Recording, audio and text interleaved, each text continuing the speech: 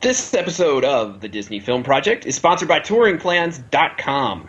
Head over to TouringPlans.com and use their tools to save yourself time and money when you are at Walt Disney World or Disneyland. You can use the Lines application on your mobile phone, use the crowd calendar to figure out which parks to hit which days, or use the Touring Plans to save time and money waiting in line. TouringPlans.com is the sponsor of this episode of the Disney Film Project.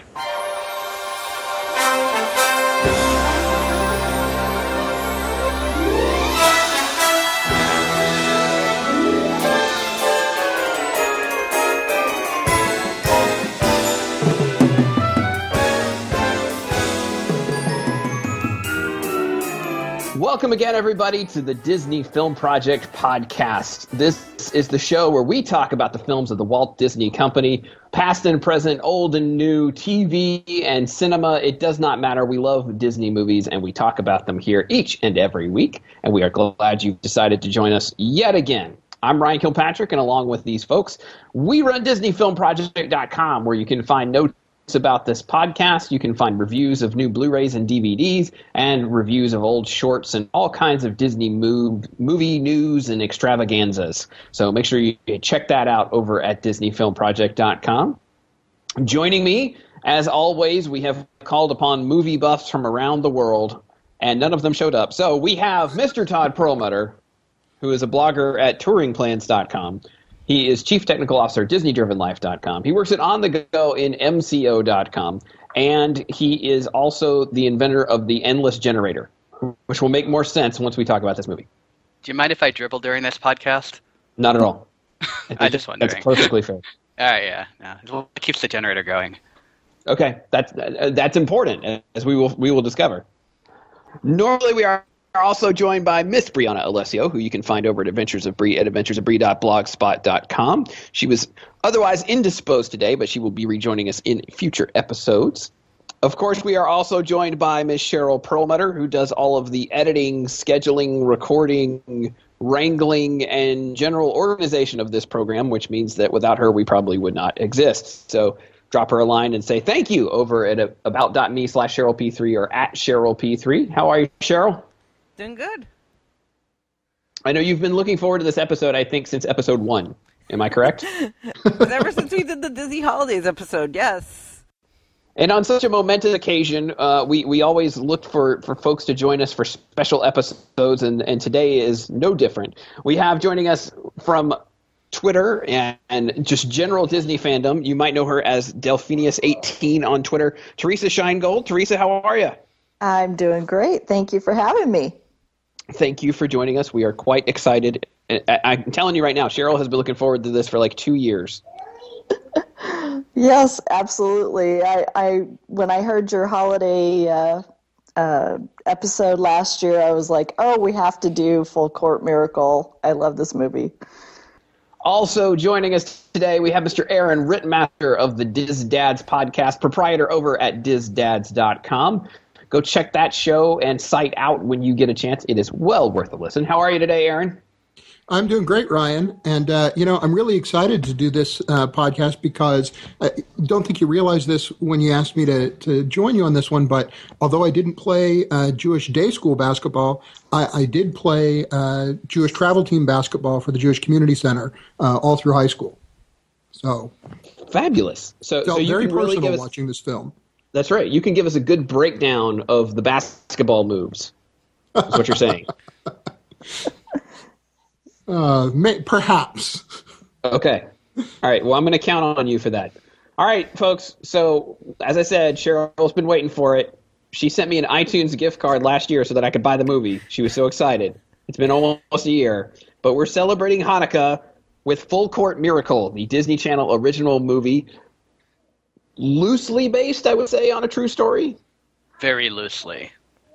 Yes, it is very loosely, is a good way to put it, based on the true story of University of Virginia basketball player Lamont Carr. I have read on various and sundry websites him described as University of Virginia basketball star. That is, I would say, somewhat inaccurate. Yeah, the point is he was the first black basketball player to graduate from the University of Virginia. That's really what he's famous for. Yeah.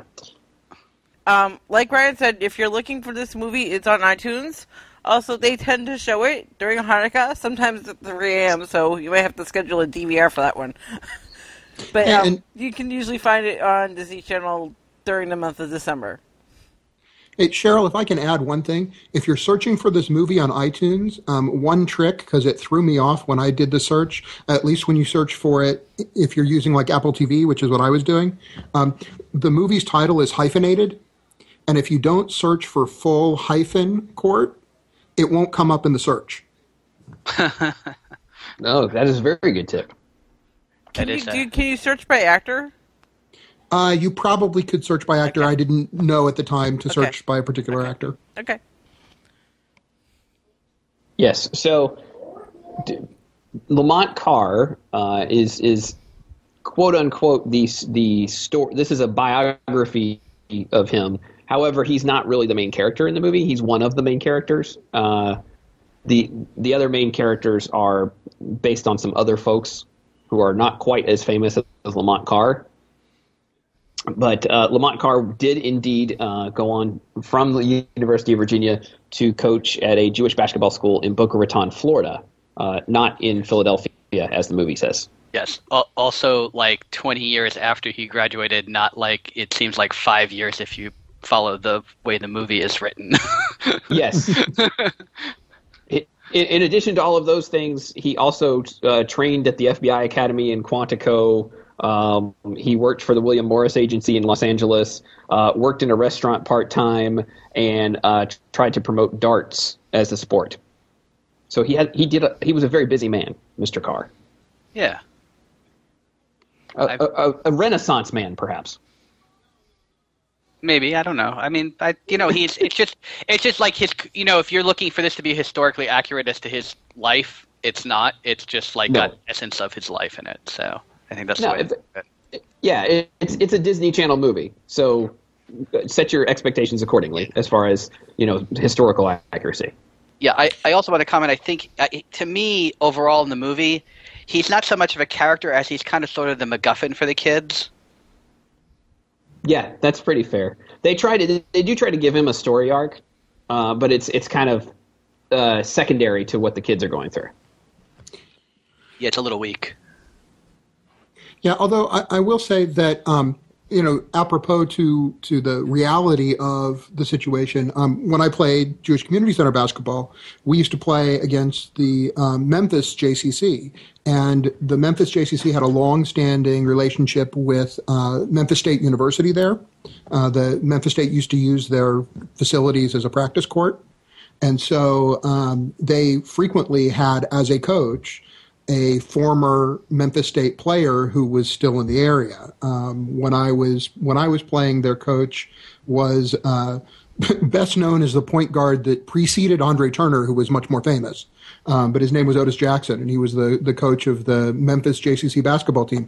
It was almost a similar kind of story where these guys who wouldn't otherwise have any connection to the Jewish community, were coaching the Jewish Community Center basketball team. Very cool. That's nice. That's nice to hear about. You don't hear a lot of nice stories about Memphis basketball. Knowing that my wife is from that area, you don't hear a lot of nice things that happen. This is true Memphis. Too. Yes. So that's good. Good. Oh, Aaron, thank you. All right. So as we mentioned, Full Court Miracle, a Disney Channel original movie from back in 2003. As Cheryl said, it's run several times since then on Disney Channel around the Hanukkah season. And it is, as we said, loosely based on Lamont Carr, also loosely based on the story of Hanukkah. And again, I think the term very loosely would be accurate here. Yeah. So the movie tells the story of Alex Schlotsky. He's the main character, and he is attending Philadelphia Hebrew Academy and plays on the basketball team. And the basketball team is not very good, to put it mildly. Yeah. Yeah, I read one review that said yes, the team is really good at kickball. Yeah. That's fairly accurate. Yeah, because the movie opens with shots of them basically getting destroyed by the Warriors, who's another team in the league. They just keep, they're getting crushed in their basketball game, and we see the kids at school and all the things that they're going through, and basically the kids are much more concerned about their studies than about basketball. They mainly, it seems, play basketball just for the fun of it. Although Alex is extremely serious about basketball, even carries a basketball through the halls, which gets him in trouble repeatedly throughout the movie. Well, and I think one of the things, too, it wasn't just their lack of skill at the beginning of the movie that was so glaring. It was that you had Alex, who was really passionate about the game, and everybody else who just sort of was dragged onto the court because they were friends of Alex's, it seemed. Yeah, very true. Yeah. Or maybe they got extracurricular credit. That's the other thing. I mean, that could be too. Yeah, that would make sense. They also lack teamwork because Alex hogged the ball. I mean, that is something that's very, brought up several times throughout the movie. Yep. Yes, they do. Because they don't, he doesn't feel like the other players are very good, which is accurate, to be fair to Alex. So he tends to take all the shots himself, does not pass very much, and even his friends get on to him for this, as you said, many times throughout the movie. But the problem is that there is a tournament coming up, the Liberty Tournament, between all the different schools in Philadelphia, and Alex really wants to win this tournament. He wants to make the kids on the Warriors hush because they've been taunting him, but he can't figure out how he's going to do it with the collection of kids that he has, because they are coached by Mr. Sipowicz, whose coaching basically consists of him doing some sort of arcane math and then singing a song, basically, in the first part of the movie. And grading papers during the game, which was pretty sad. Yes. Yeah, and when he was encouraged to coach us, coach, his response was to cheer. Which the rabbi makes fun of, I found really funny. Yes. I see he's got his victory song going. Yes. Yep. So they have to figure out a way to, or Alex at least, wants to figure out a way to make the team win. And even when he goes home, he's not getting any support from his friends. They're like, we're not going to win, we're not very good. And even when he goes home, his dad wants to hear all about the basketball game, and his dad was at the game, but his mother is not that interested. His mother is a doctor and is at a hospital and basically wants Alex to follow in her footsteps, and she's not all that concerned with him and his basketball dreams, because he wants to play pro basketball, and she, being realistic, is saying, that's not very likely. You should follow in my footsteps and be a doctor and give up this whole basketball nonsense. Which, for a Jewish mom, we want all of our kids to be doctors and lawyers, Hey, fair enough. Why not? But the issue that arises is one of, they don't have anybody to teach them. And they're where they start to get some inspiration is they're in school after all the basketball games, and the rabbi, the aforementioned rabbi, is teaching them the story of Hanukkah, which is the story of Judah Maccabee. Any of you more expert folk like to relay the story? Oh, you mean us Jews? As an Irishman, I don't really feel qualified. I'm just saying. I mean, I can certainly do it unless somebody else wants to pick it up. I can do it very quickly, too. Go ahead. Go ahead, Todd. All right. It's important to note that, first of all, Hanukkah, while being a Jewish holiday, is not a scripture-based holiday, so it's not considered one of the major-based holidays in Judaism. Okay?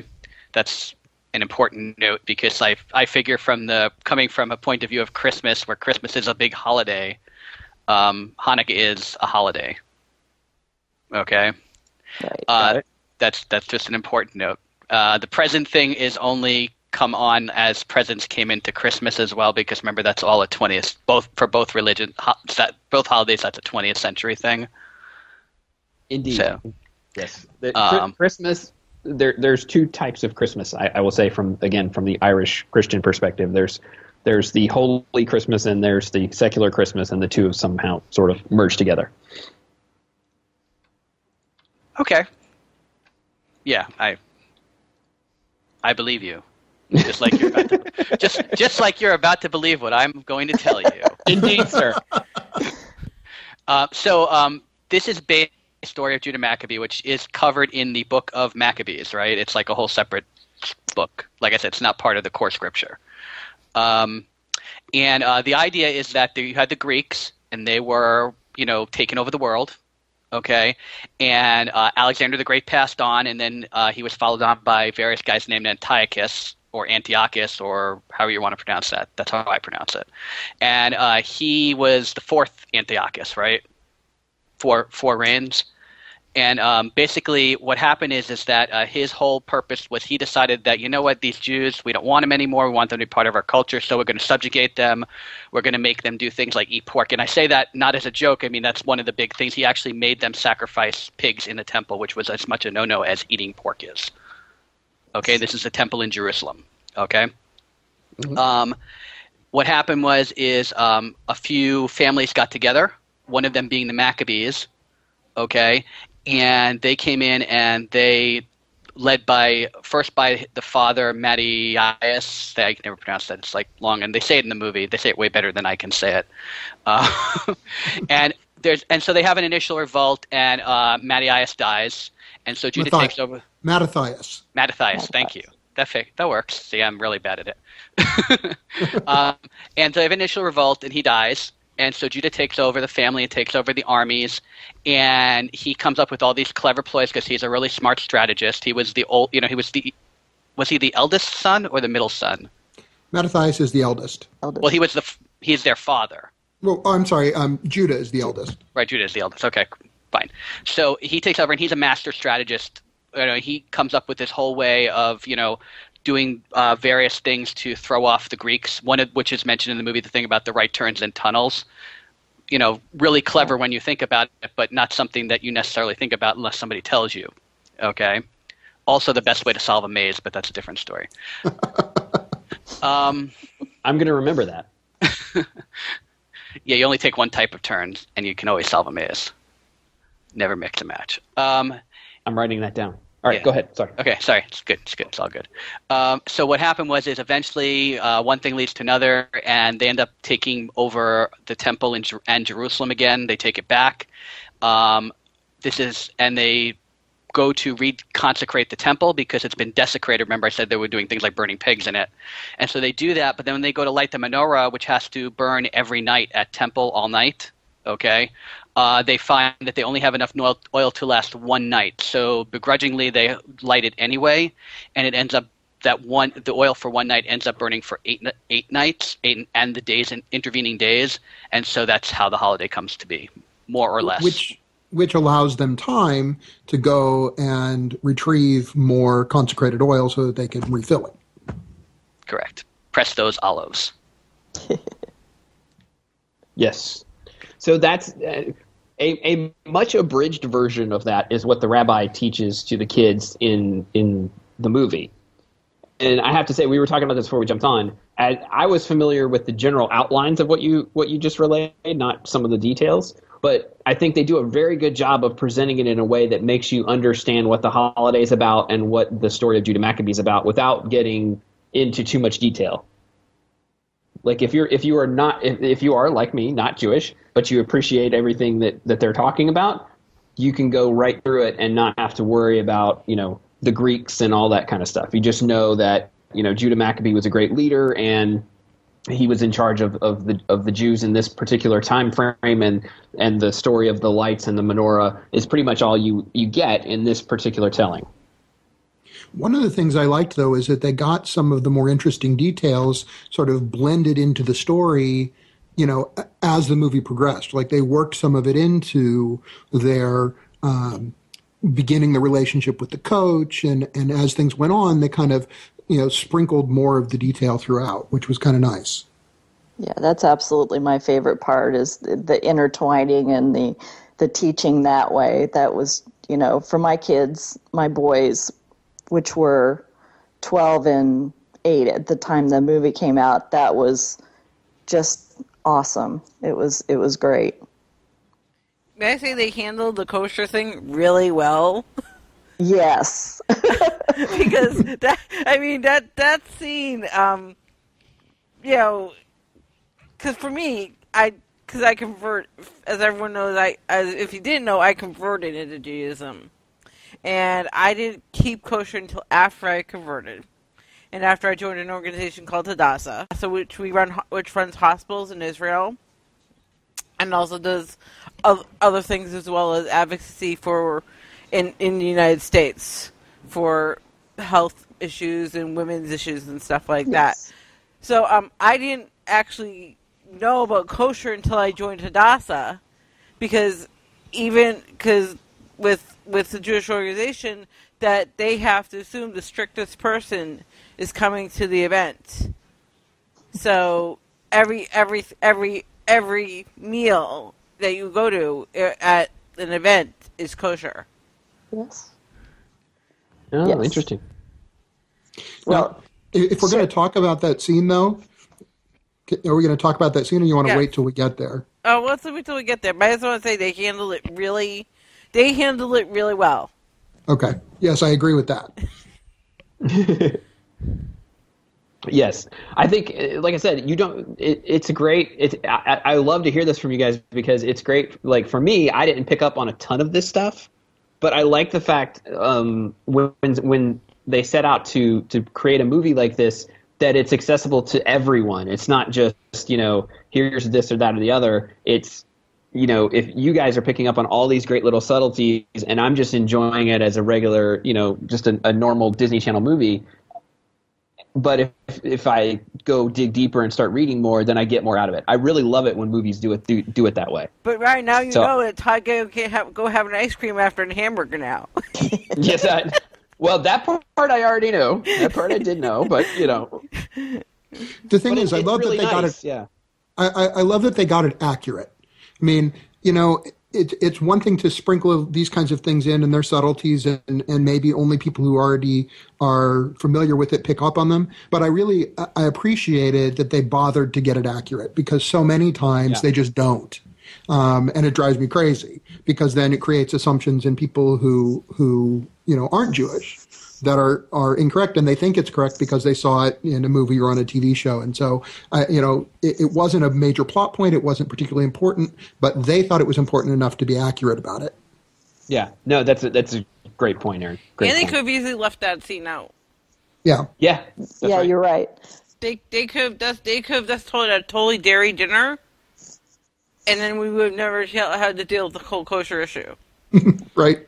No, instead we got awkward, stereotypical Jew food items. Sorry, I just figured if nobody else was going to say that, I sure would. Well, that's what I was saying. Do we want to wait till we get to the scene? No, because we're already talking about it, so let's. Okay. All right. Go for it. Because I don't know anybody, and I've been lived a lot of places and not home for Hanukkah dinners and visited other people's Hanukkah dinners, and I don't know anybody who on a regular Shabbat meal or for Hanukkah has gefilte fish and chopped liver. Yeah, I agree. Chopped liver was something I only ever got at Grandma's house. and it tended to be like a Passover thing. Right, and the gefilte fish is Passover related. Definitely Passover only. Yeah.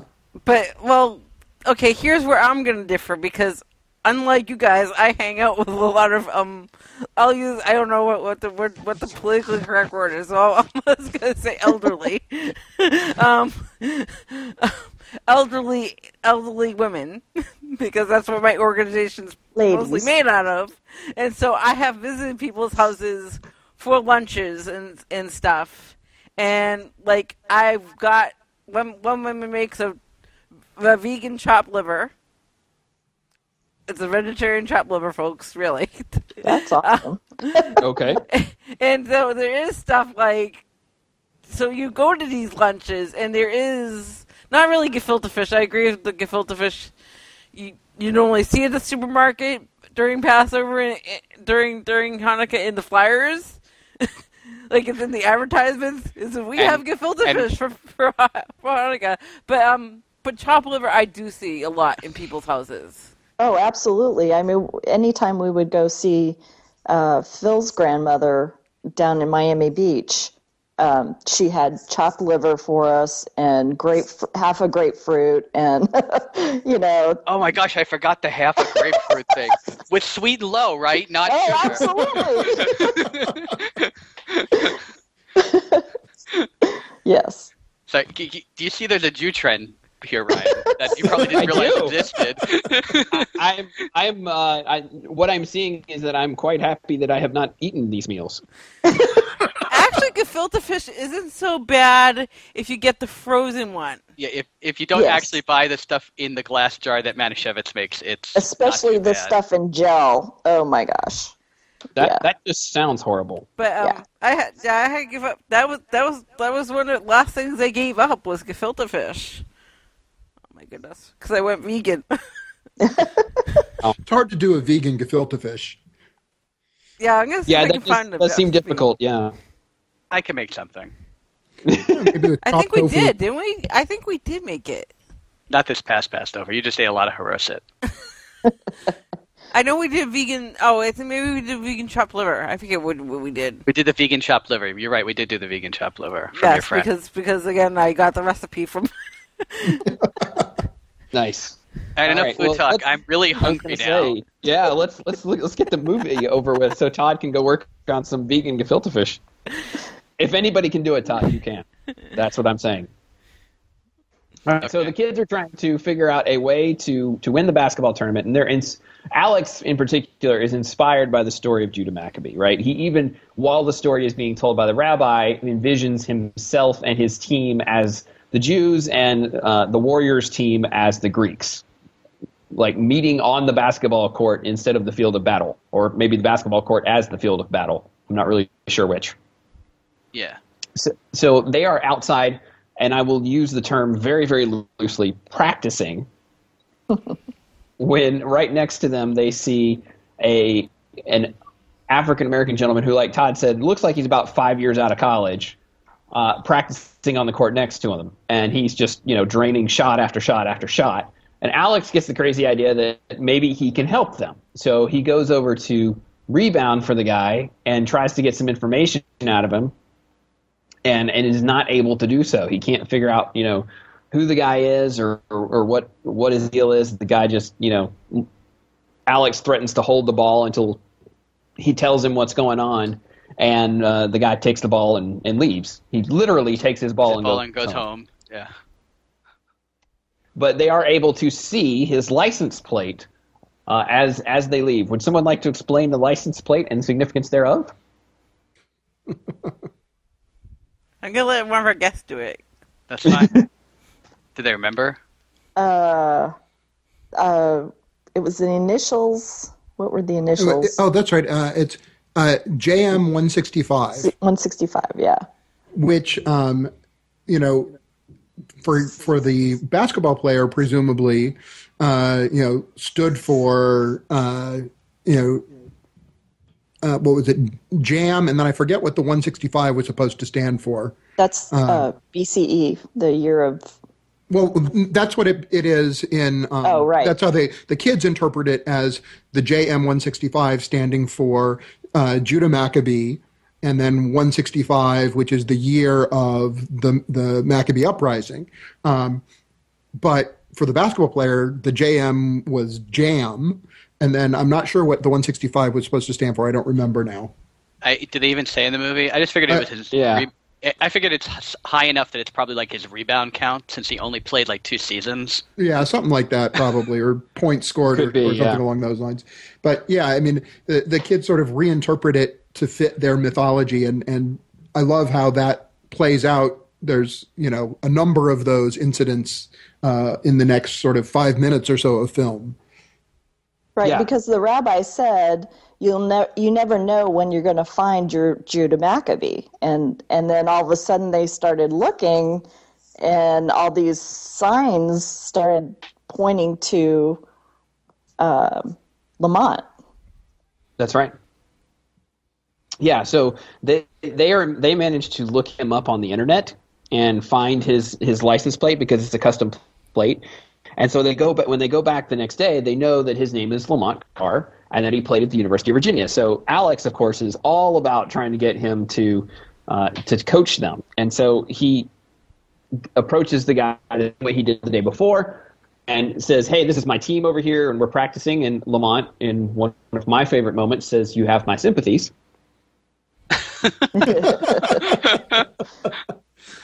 And he manages to talk Lamont into coaching them if he will pay them. He'll pay him $20 beforehand and $20 at the end of practice. Right. So they set up the deal where he will come over and practice them. And what Lamont does is, rather than run them through basketball plays, he starts trying to get them conditioning and running 1755s, which is running from one side of the court to the other and trying to keep them in shape, which looks horrifying. Every single basketball movie does this. Every single basketball movie. And can I say, from having played basketball, it's real. That's the way you start. You have to. And one of the things I liked about it was that you could see, and they played it properly in the film, you could see that those agility drills that he made them do at the outset, before he even put a ball in their hands, made a difference in the way that they played. They made the comment early on that, one of the kids, after running the 1755s, and they were complaining about how he was wearing them out, and one of them finally said, well, yeah, but now, I forget which one of the players can actually make it all the way down court. Yes. It makes a difference in how competitive you can be when all your players can actually get back on defense. And the footwork drills he does with them to prepare them to play defense, make a huge difference. All of a sudden they can actually play defense, and that becomes very important at the end of the movie. Yes, it absolutely does. No, you're right. I did not play basketball, but I knew enough people who did. And yes, this is the first thing. Like, first day of practice, you're running back and forth across the court doing wind sprints so you can get your conditioning in shape. So unfortunately, though, the people who do not appreciate it are the other kids, because, as Alex says, they are starting to hate basketball after a while. So he has to convince Lamont to ease up a little bit and let them do some basketball drills. And so as he's paying Lamont this money, and the other kids are getting money from their parents to pay Lamont, he has him ease up a little bit, and Lamont starts to be a little more informal with the kids. At first he had just been blowing his whistle and telling them to run back and forth and kind of going through the motions, basically. And he starts to loosen up a bit, starts calling them his dogs and all this kind of stuff. And again, very funny part, because one of the kids says, well, if we're paying you, you shouldn't be insulting us. And he has to explain he's not insulting them. Yes. Very amusing. Yeah. Also, his van breaks down, so the kids all try to sell coffee on the side to make money for his van. Yes.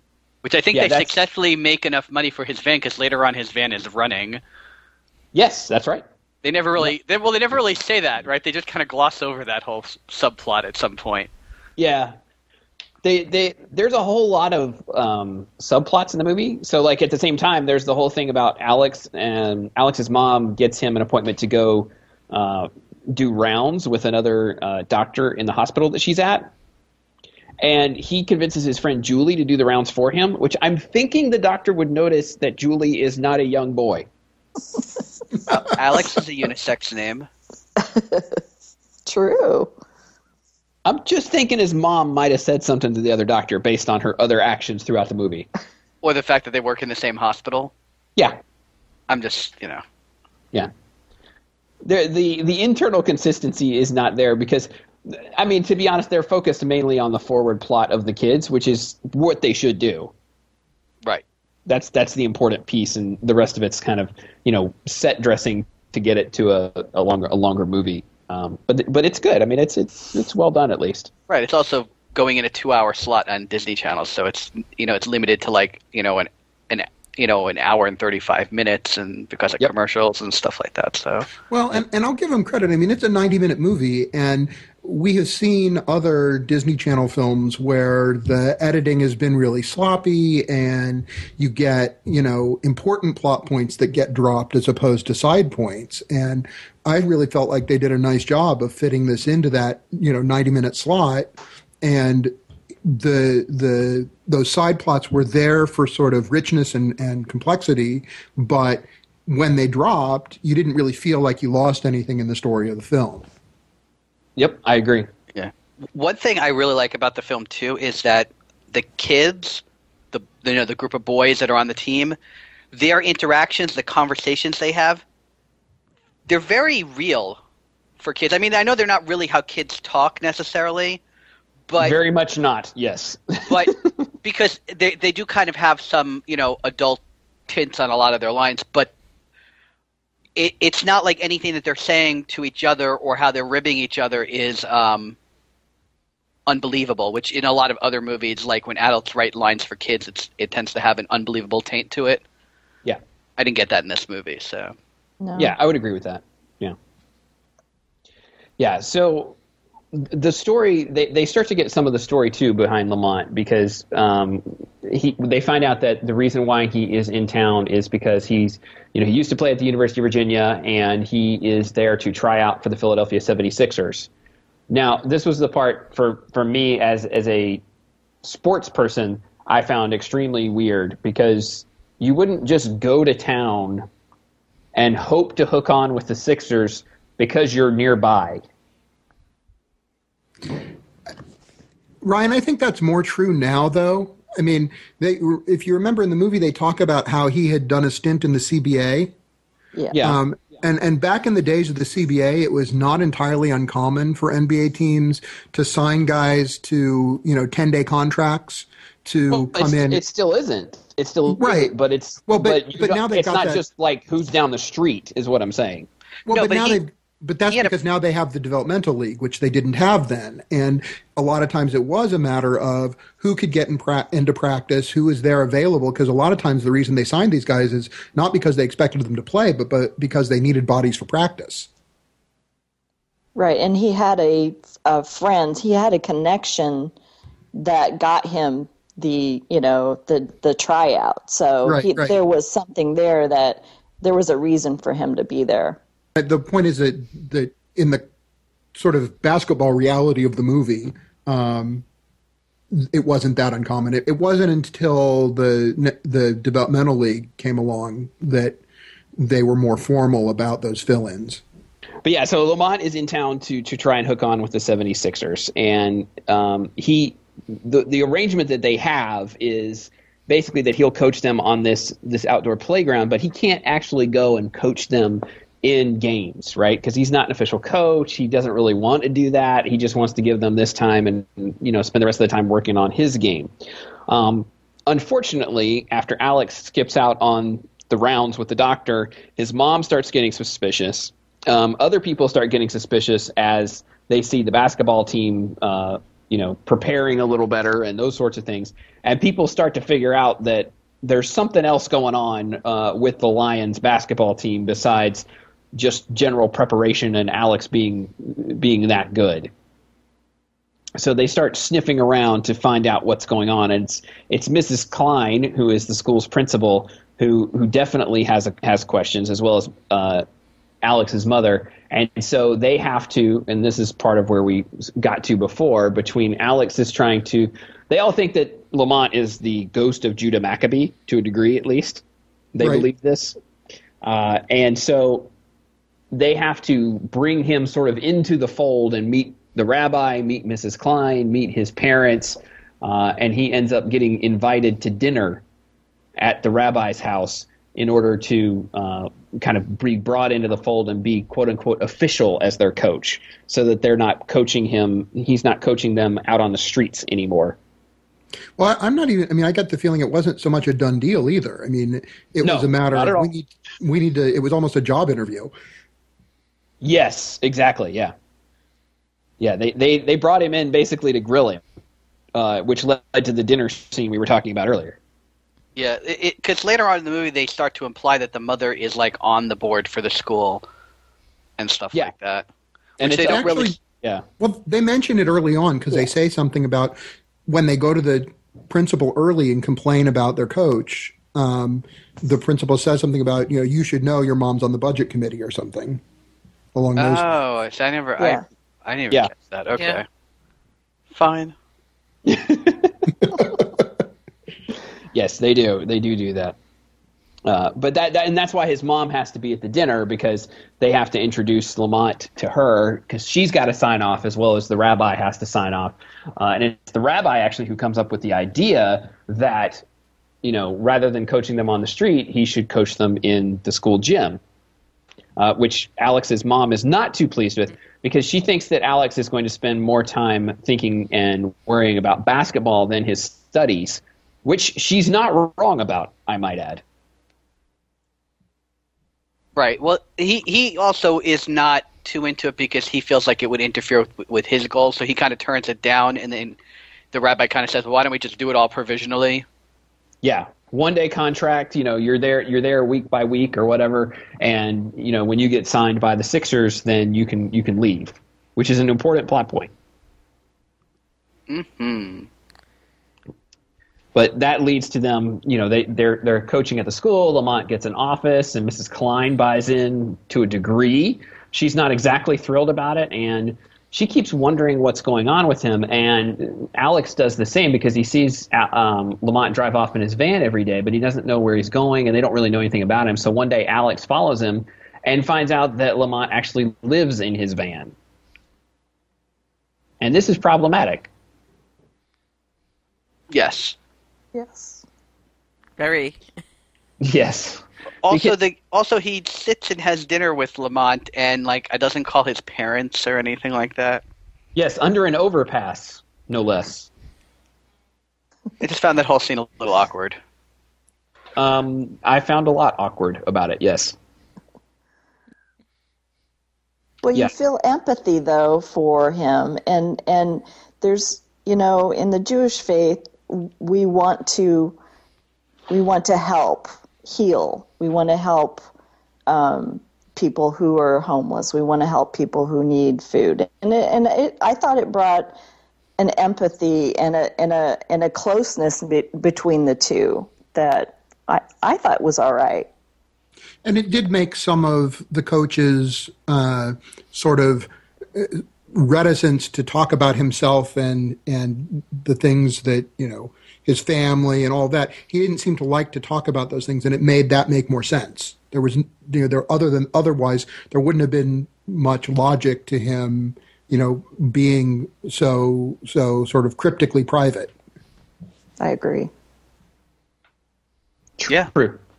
So Lamont is official, and it's a problem that he doesn't have an address, right? Because he has to fill out an application to be hired and all that kind of stuff. And Mrs. Klein asked him for his address, and he doesn't have one.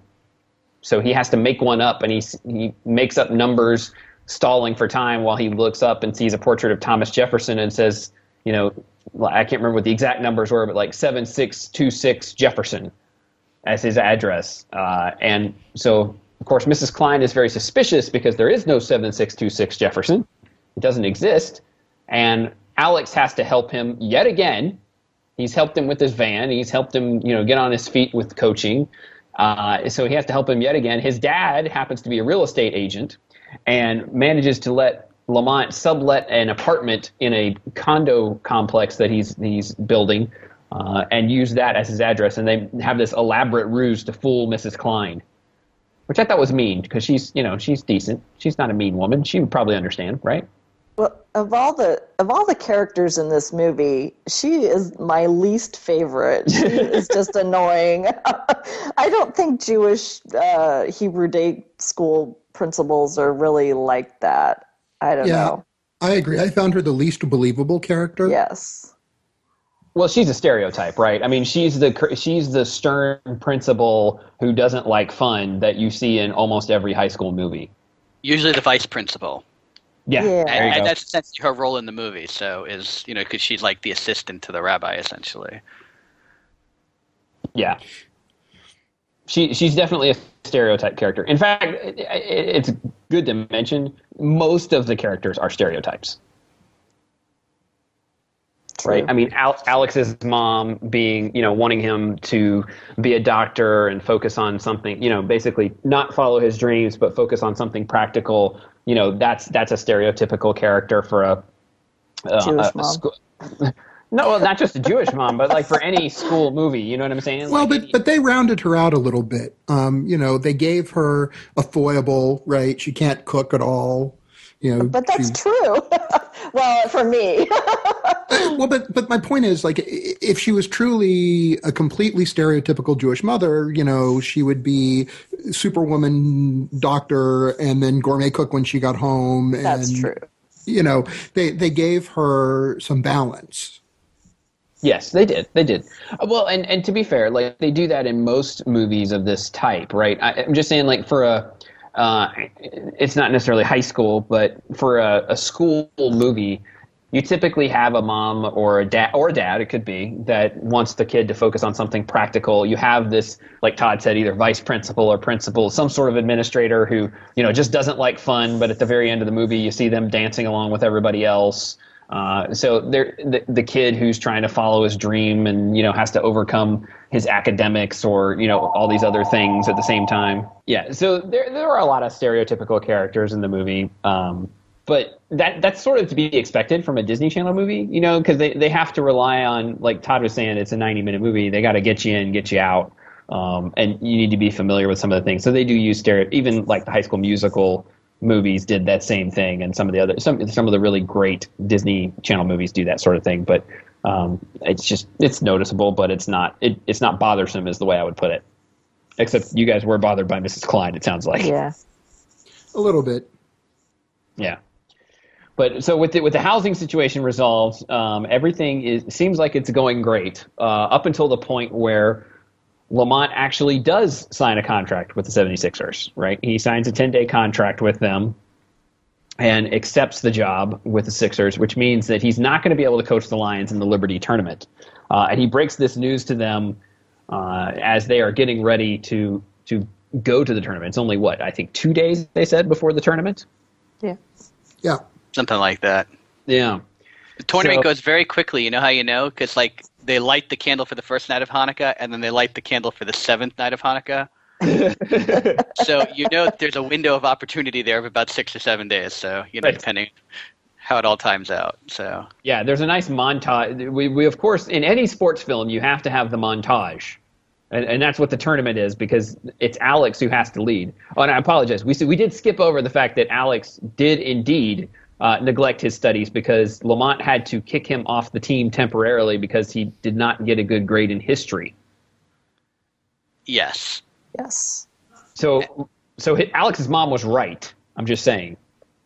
But Coach gets credit for dealing with it appropriately too. This is true. I agree with that.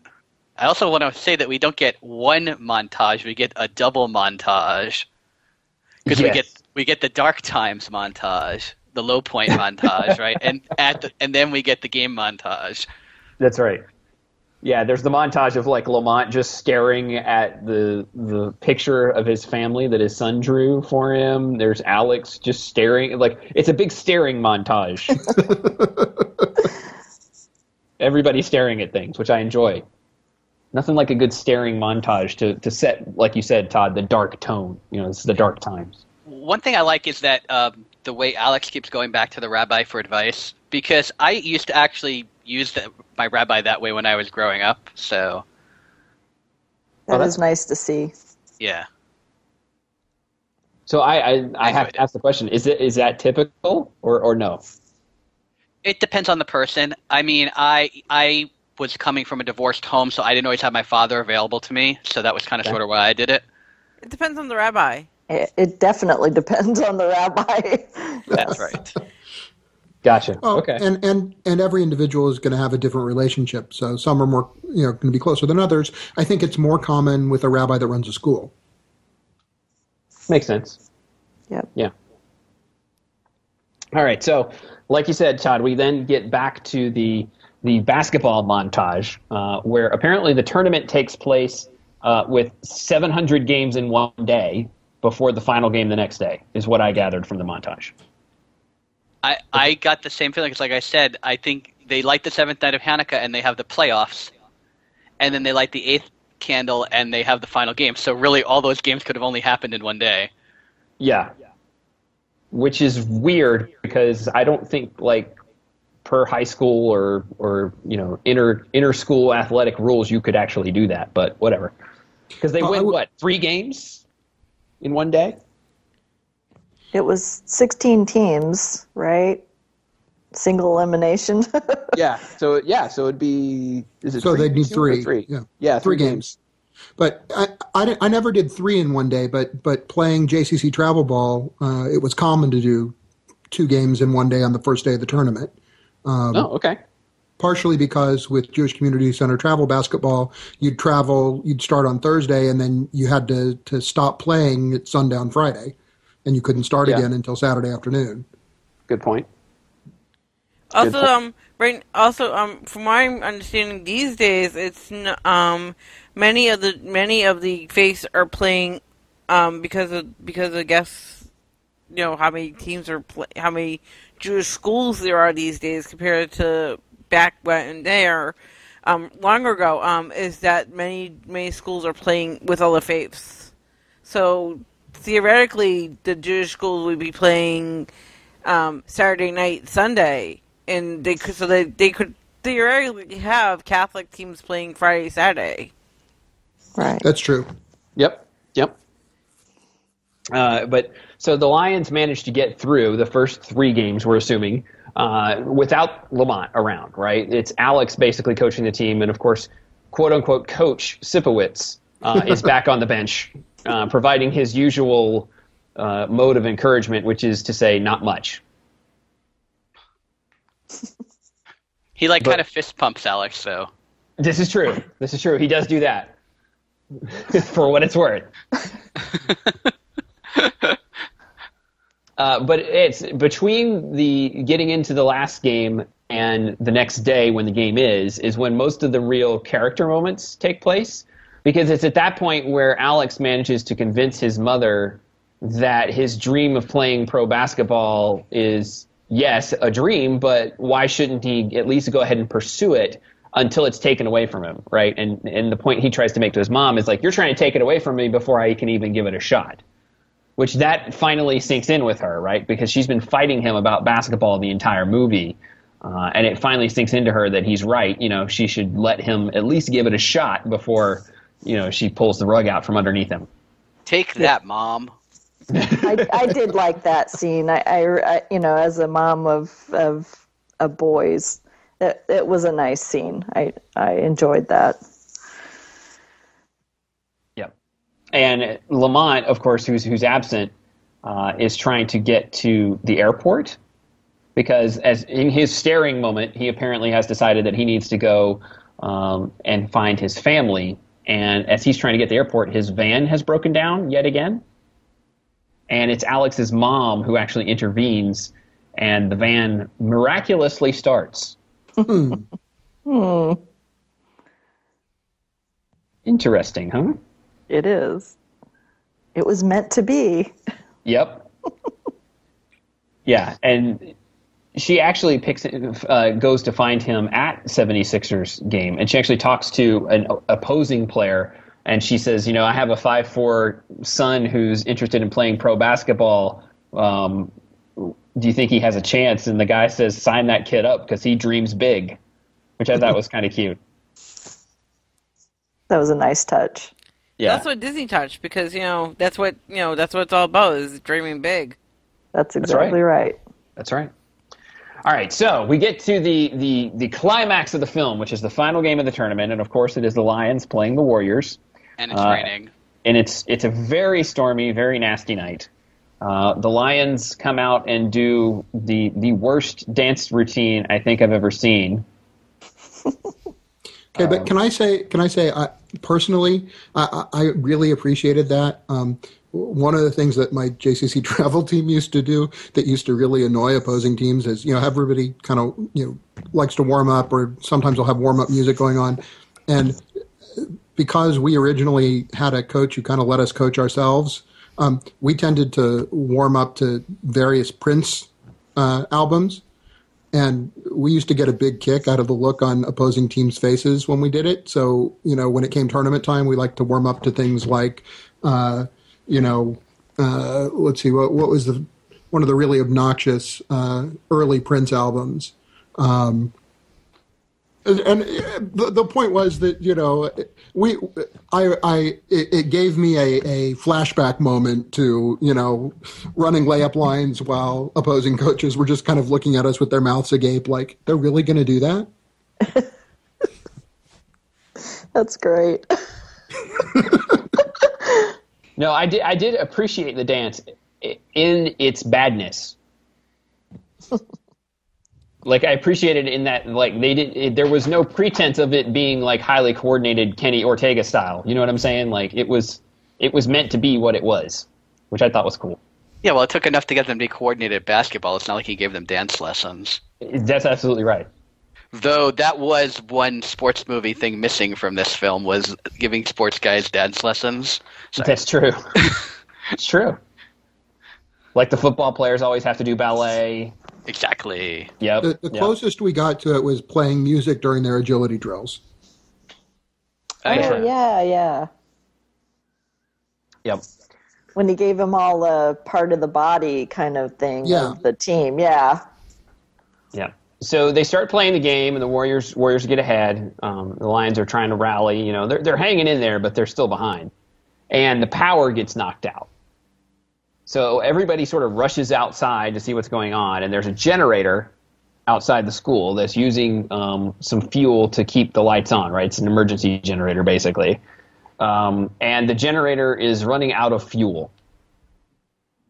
And they basically come to the agreement that they will play until the generator runs out of fuel, and whoever's ahead at that time wins the game. The Warriors coach, reiterates that, like, right? Whoever's ahead at that time wins the game, no matter what happens, right? Everybody agrees on it, and they go back in the gym. This is a parallelism moment with the Maccabee story. Yes. Absolutely. Which doesn't ruin it, right? Because if you watch the movie the whole way through, you know what's going to happen. But it makes you wonder how they will pull it off. Was kind of where I went with it. You know what I mean? Yeah. Yes. Because they say there's only so much time left for the playing, and there's way more time left on the clock than there is. Yeah. That's the whole thing that goes on. Yeah, that was the way that Coach Sipowicz redeemed himself. Was he actually figured out calculated on the slide rule? I love that. I loved him shaking the slide rule under the guy's nose there, trying to show him, the number on the slide rule tells you. Yes, it's absolute. That's right. There's no way the slide rule could have been wrong. Not in any way, shape, or form. But yes, he figures out how much time is left in this. So they start playing the game, and they're going back and forth. But the Warriors are ahead by 10, and then the fuel in the generator is running out. And Mr. Sipowicz says there's only 10. There's only a minute left, and the Warriors call a timeout, basically to run the clock out. And so the Lions feel like they're defeated, and the game is over. And all of a sudden, the lights come back on, and there's Lamont standing at the other end of the gym. Yep. Okay, can I just say that the way they handled the lighting when he walked into the gym, to me, felt just a tad over the top. Did you notice that? Yes, especially at the very end when they go natural style with the scoreboard. Yeah. Yeah, I agree. The flickering of the lights and the sudden appearance of a halo behind Lamont, yes, I believe it was a little over the top. But it's over the top in that, like, in that good cheesy Disney Channel movie kind of way.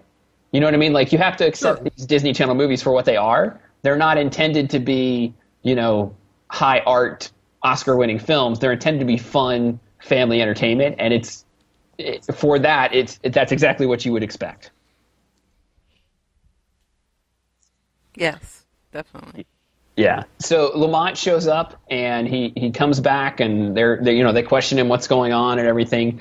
It turns out that Alex's mom had brought him back, and so they finish the game, knowing that the fuel in the generator is going to run out. Alex goes back onto the court, and miraculously, the generator keeps working until the end of the game clock. And as the game is ending, the Lions make a furious comeback under Lamont's leadership. And as the game is ending, Alex has the ball and needs to shoot in order to give them the win.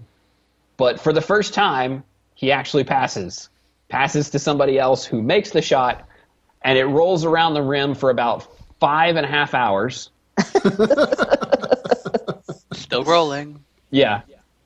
This movie was made in 2003. I believe the ball is actually still rolling. And the scoreboard explodes, and I don't mean that in a figurative way. It literally explodes, and the ball finally goes through just in time for the lights to go out and the Lions to win. It's a miracle. A full court miracle, if you will. Hanukkah miracle. There you go.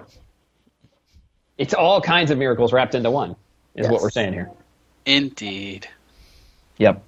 And right as everybody's celebrating, Lamont's wife and son enter the gym, and Lamont reveals that he's planning to stay and become the full-time coach for the Lions.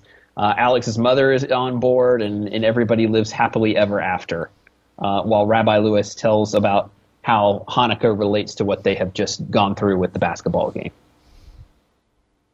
Yes, and they light the 9 candles, the 8 nights. 8 nights in one. Right. That's right. And everybody gets a happy ending, except for the Warriors, which I feel is, they got denied. But that's okay. They tried to win with a timeout, though. Come on. Yeah.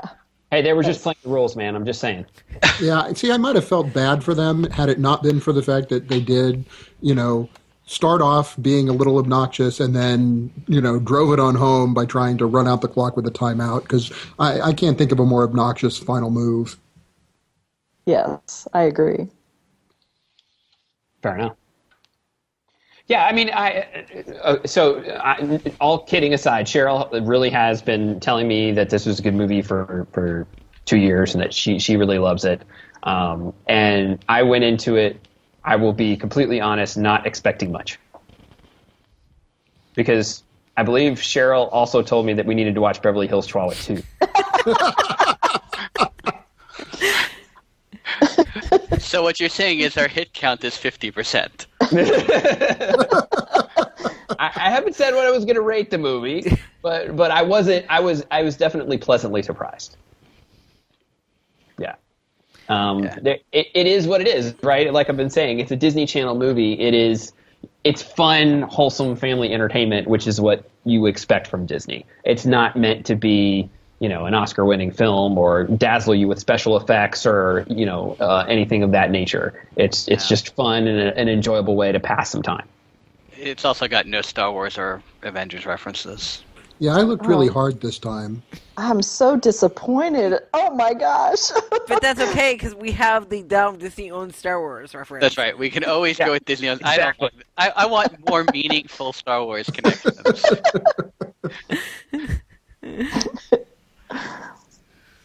Can I say the guy who plays a rabbi does a really good job playing a rabbi? He was great. He was really my favorite character.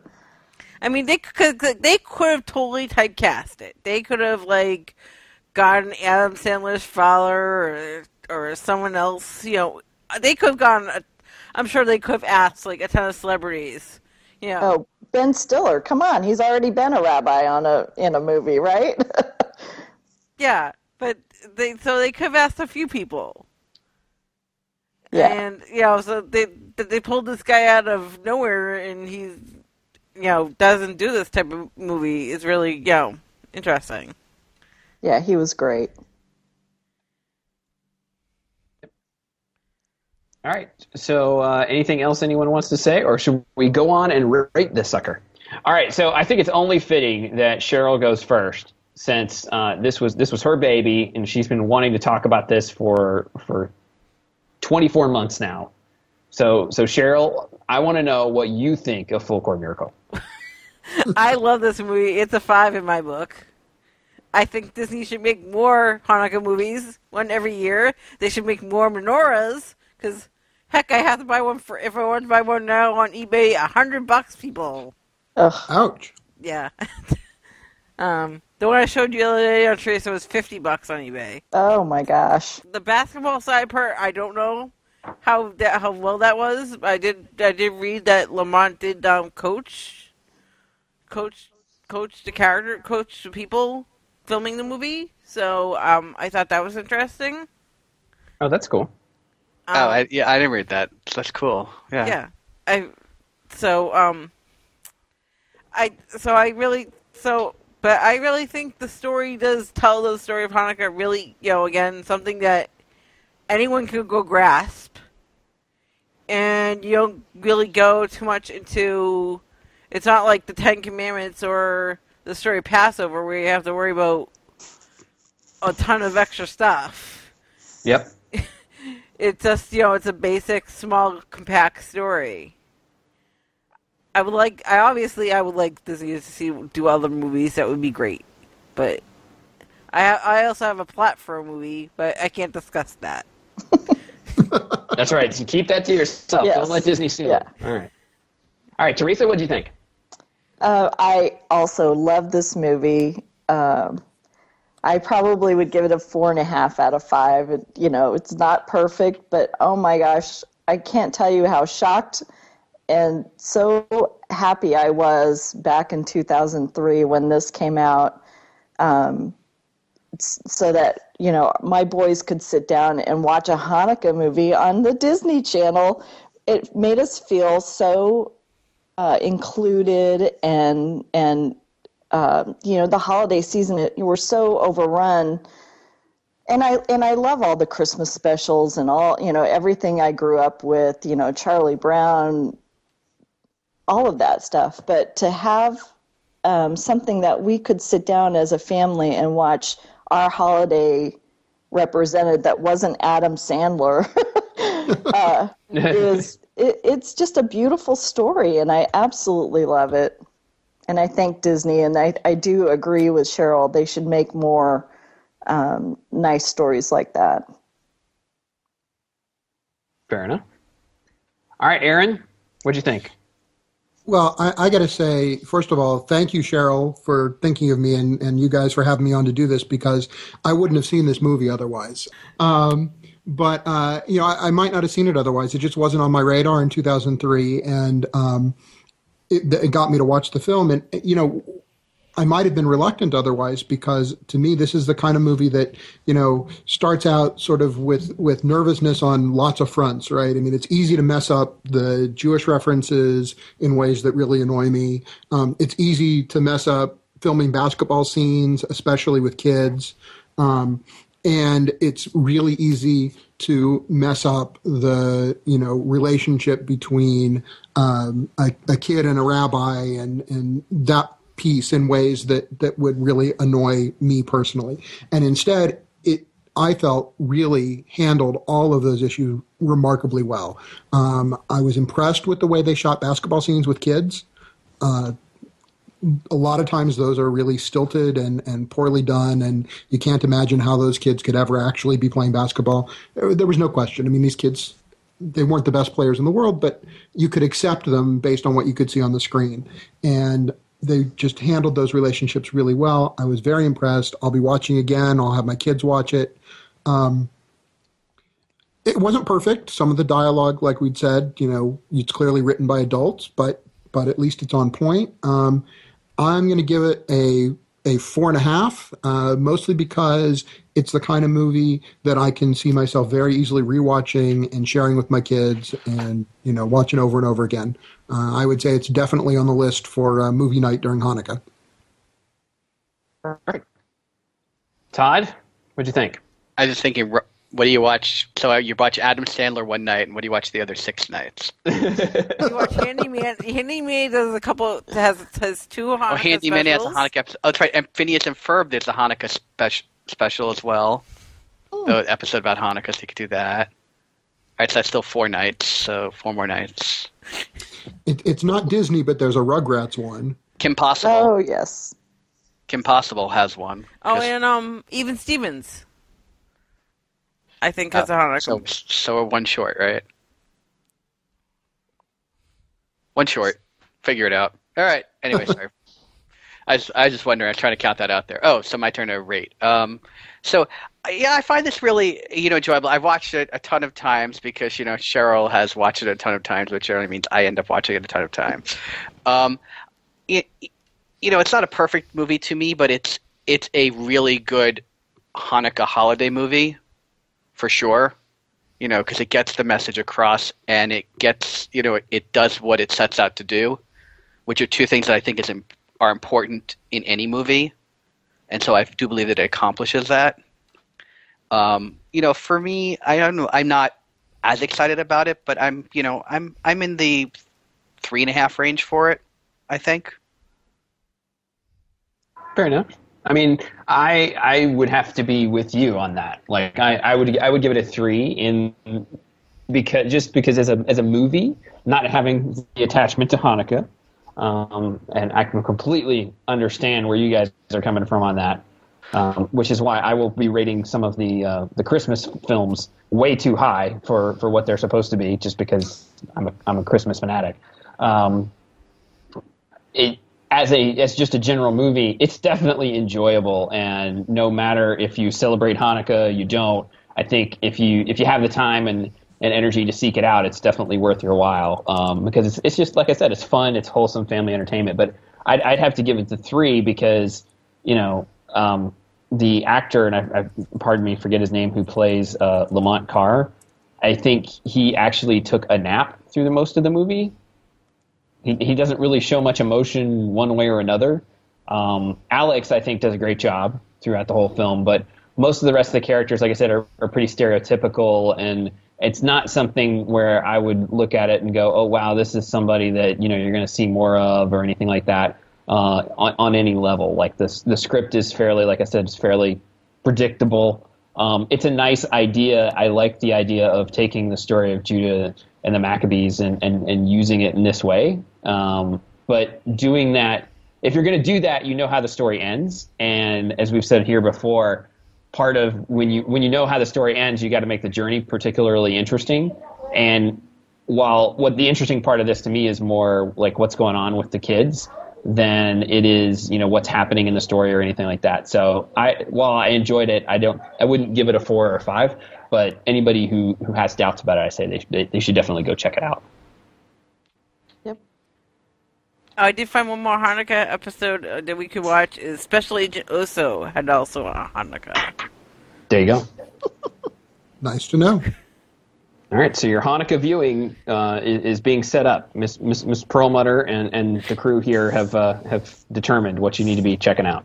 All right, so if you have seen Full Court Miracle or enjoyed it, or if you haven't and you just enjoyed listening to the show, let us know over at DisneyFilmProject.com, and you can go there and see the show notes for this show, as well as see some of our other shows and the reviews and all the good stuff there.